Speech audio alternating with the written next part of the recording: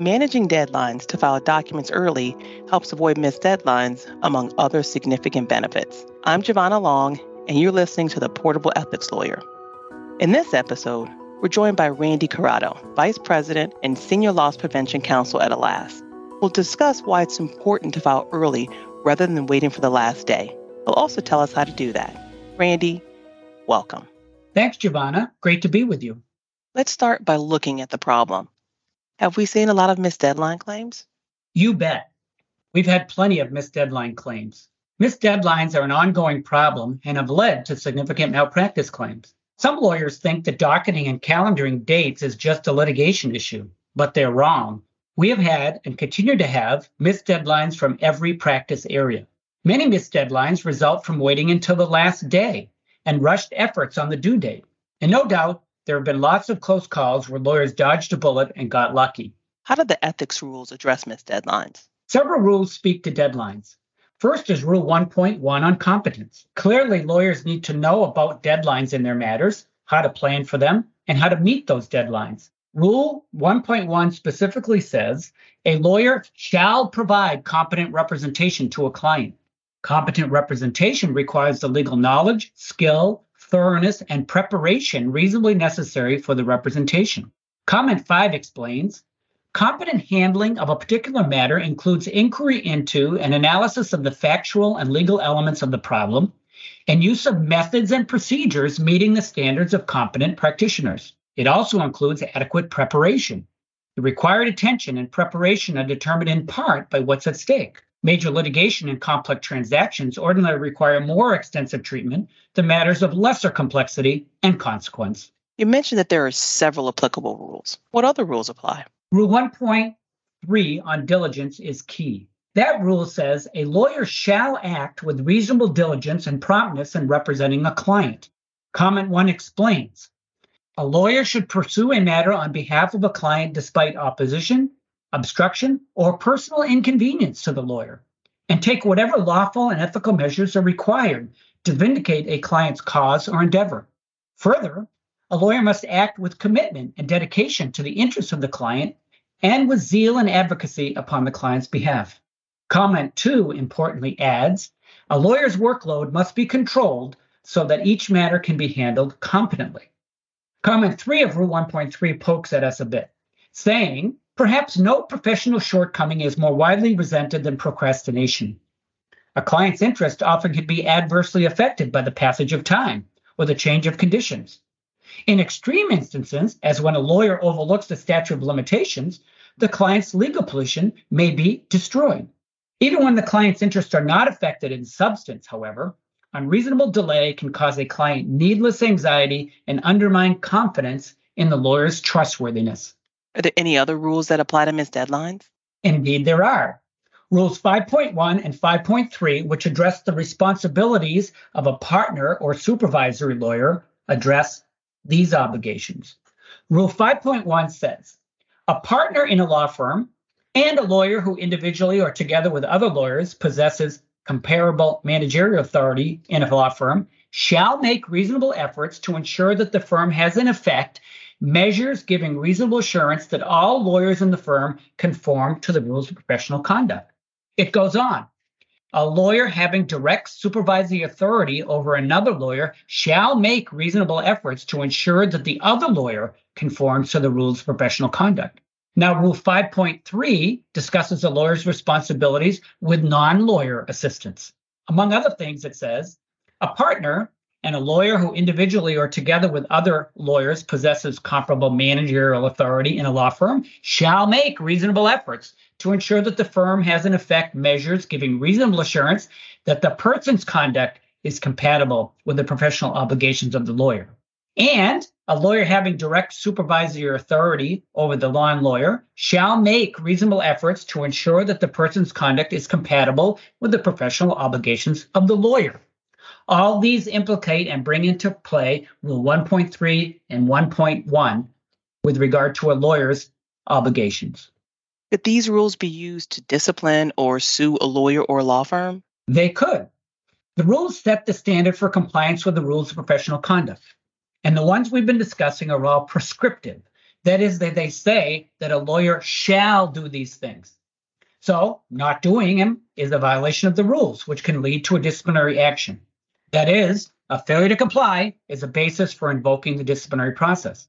In contrast to a disciplinary matter, when it comes to bringing a malpractice claim against a lawyer, the rules preamble says this: violation of a rule should not itself give rise to a cause of action against a lawyer, nor should it create any presumption in such a case that a legal duty has been breached.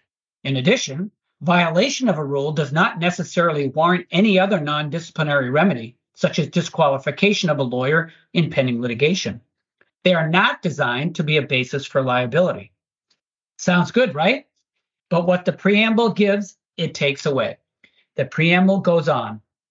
Nevertheless, since the rules do establish standards of conduct by lawyers, a lawyer's violation of a rule may be evidence of a breach of the applicable standard of conduct, which means it can be used in a malpractice case. So how could a blown deadline play out in a malpractice case? I think it's helpful to start by looking at the standard of care in a malpractice case. It is essentially what a reasonably well-qualified lawyer in the same or similar circumstances would have done. And malpractice is essentially a tort claim. Now, we all learned in first year of law school what the required elements of proof are for a tort. You probably remember them, Giovanna? How could I forget? Duty, breach, causation, and damages. It was drilled into our heads. Exactly. And the defenses follow from the proof. In a blown deadlines case, duty and breach are a given, so no defense there. That leaves just causation and damages at issue. So a blown deadline was really a gift to a skilled plaintiff's lawyer. It makes that lawyer's job a lot easier. And the defense of the causation and damages isn't easy either. In essence, the lawyer will have to argue one of two things. First, it didn't hurt the client that much, or second, the client's claim had no merit, and or it would not have recovered any damages or lost any money, or at least wouldn't have recovered or lost the damages it now claims. Those are both tough arguments to make for a case the lawyer took on. If the client's claim or defense had no or only had a questionable chance of success, the lawyer shouldn't have taken the case in the first place, or should have counseled the client on other solutions. Rule 3.1 reminds us that a lawyer shall not bring or defend a proceeding or assert or controvert an issue therein unless there is a basis in law and fact that is not frivolous. Moreover, missed deadlines not only demonstrate a lawyer's lack of diligence required by Rule 1.3, many also have significant consequences for the client. And the plaintiff's lawyer will have a lot to say about the consequences, real or imagined. Regardless of the defense, though, the claimant's lawyer will have fun cross-examining the involved lawyer and perhaps his practice group leader or other supervisor, and maybe even the firm's managing partner. All right, we understand the problem. Now let's talk about prevention. What can lawyers and law firms do to avoid missed deadlines? It really means good risk management, and that's putting systems, procedures, and people in place to manage deadlines. A lot of what must be done is already in place at most firms.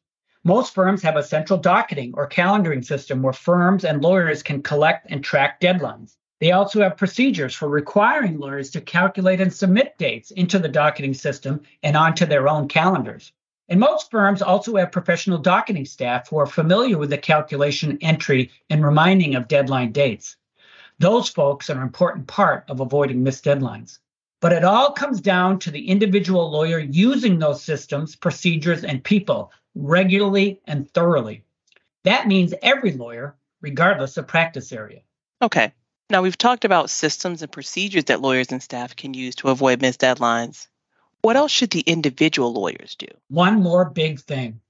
As we noted at the outset, many missed deadlines arise from waiting until the last minute or the last hour, and then rushed efforts on that due date. We solve this big problem by beating the deadline. That means filing early. And that means managing to a date prior to the actual deadline and sticking to that early date. At least 1 day early for local or domestic filings and 3 days for international filings.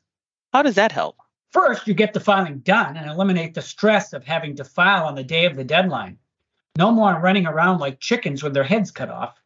Second, you never know what might go wrong, particularly given that most filings these days are done electronically, which has its own risks.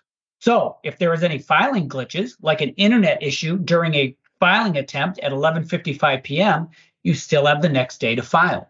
Third, once you've submitted the filing, you now have time to go on the court or agency filing system and check what was filed to be sure it went through, that it was the correct version of the document, and that it contains all the parts you intended, like exhibits or other attachments.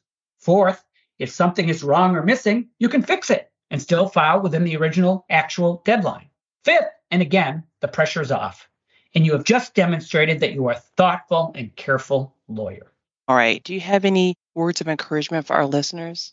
Yes. Meeting any deadlines on a matter you are working on is your job, even if you're part of a team of lawyers and assistants. And once you get into the habit of filing early, or making sure your team does, it will make your life a lot easier. But don't be like the ones who set their watch 15 minutes ahead and then rely on the fact they have 15 more minutes. Stick to the plan and file early. We can do this. So give it a try. You might just be surprised how great you feel after completing an early filing, and you might just avoid a significant malpractice claim. Thanks, Randy. That was great insight, and thank you for your encouragement. My pleasure, Giovanna. Until next time, I'm Giovanna Long, and this is the Portable Ethics Lawyer. This podcast is provided for educational purposes to assist lawyers in avoiding ethics violations, malpractice suits, other professional liability claims, and management liability claims. This podcast does not constitute legal advice and is not intended to establish an attorney-client relationship, nor is it intended to suggest or establish standards of care applicable to particular lawyers in any given situation. The recommendations contained in this podcast are not necessarily appropriate for every lawyer or law firm. In determining the best course of action, lawyers should consider the applicable legal authorities and all relevant facts and circumstances. Copyright 2023 by Attorneys Liability Assurance Society. All rights reserved.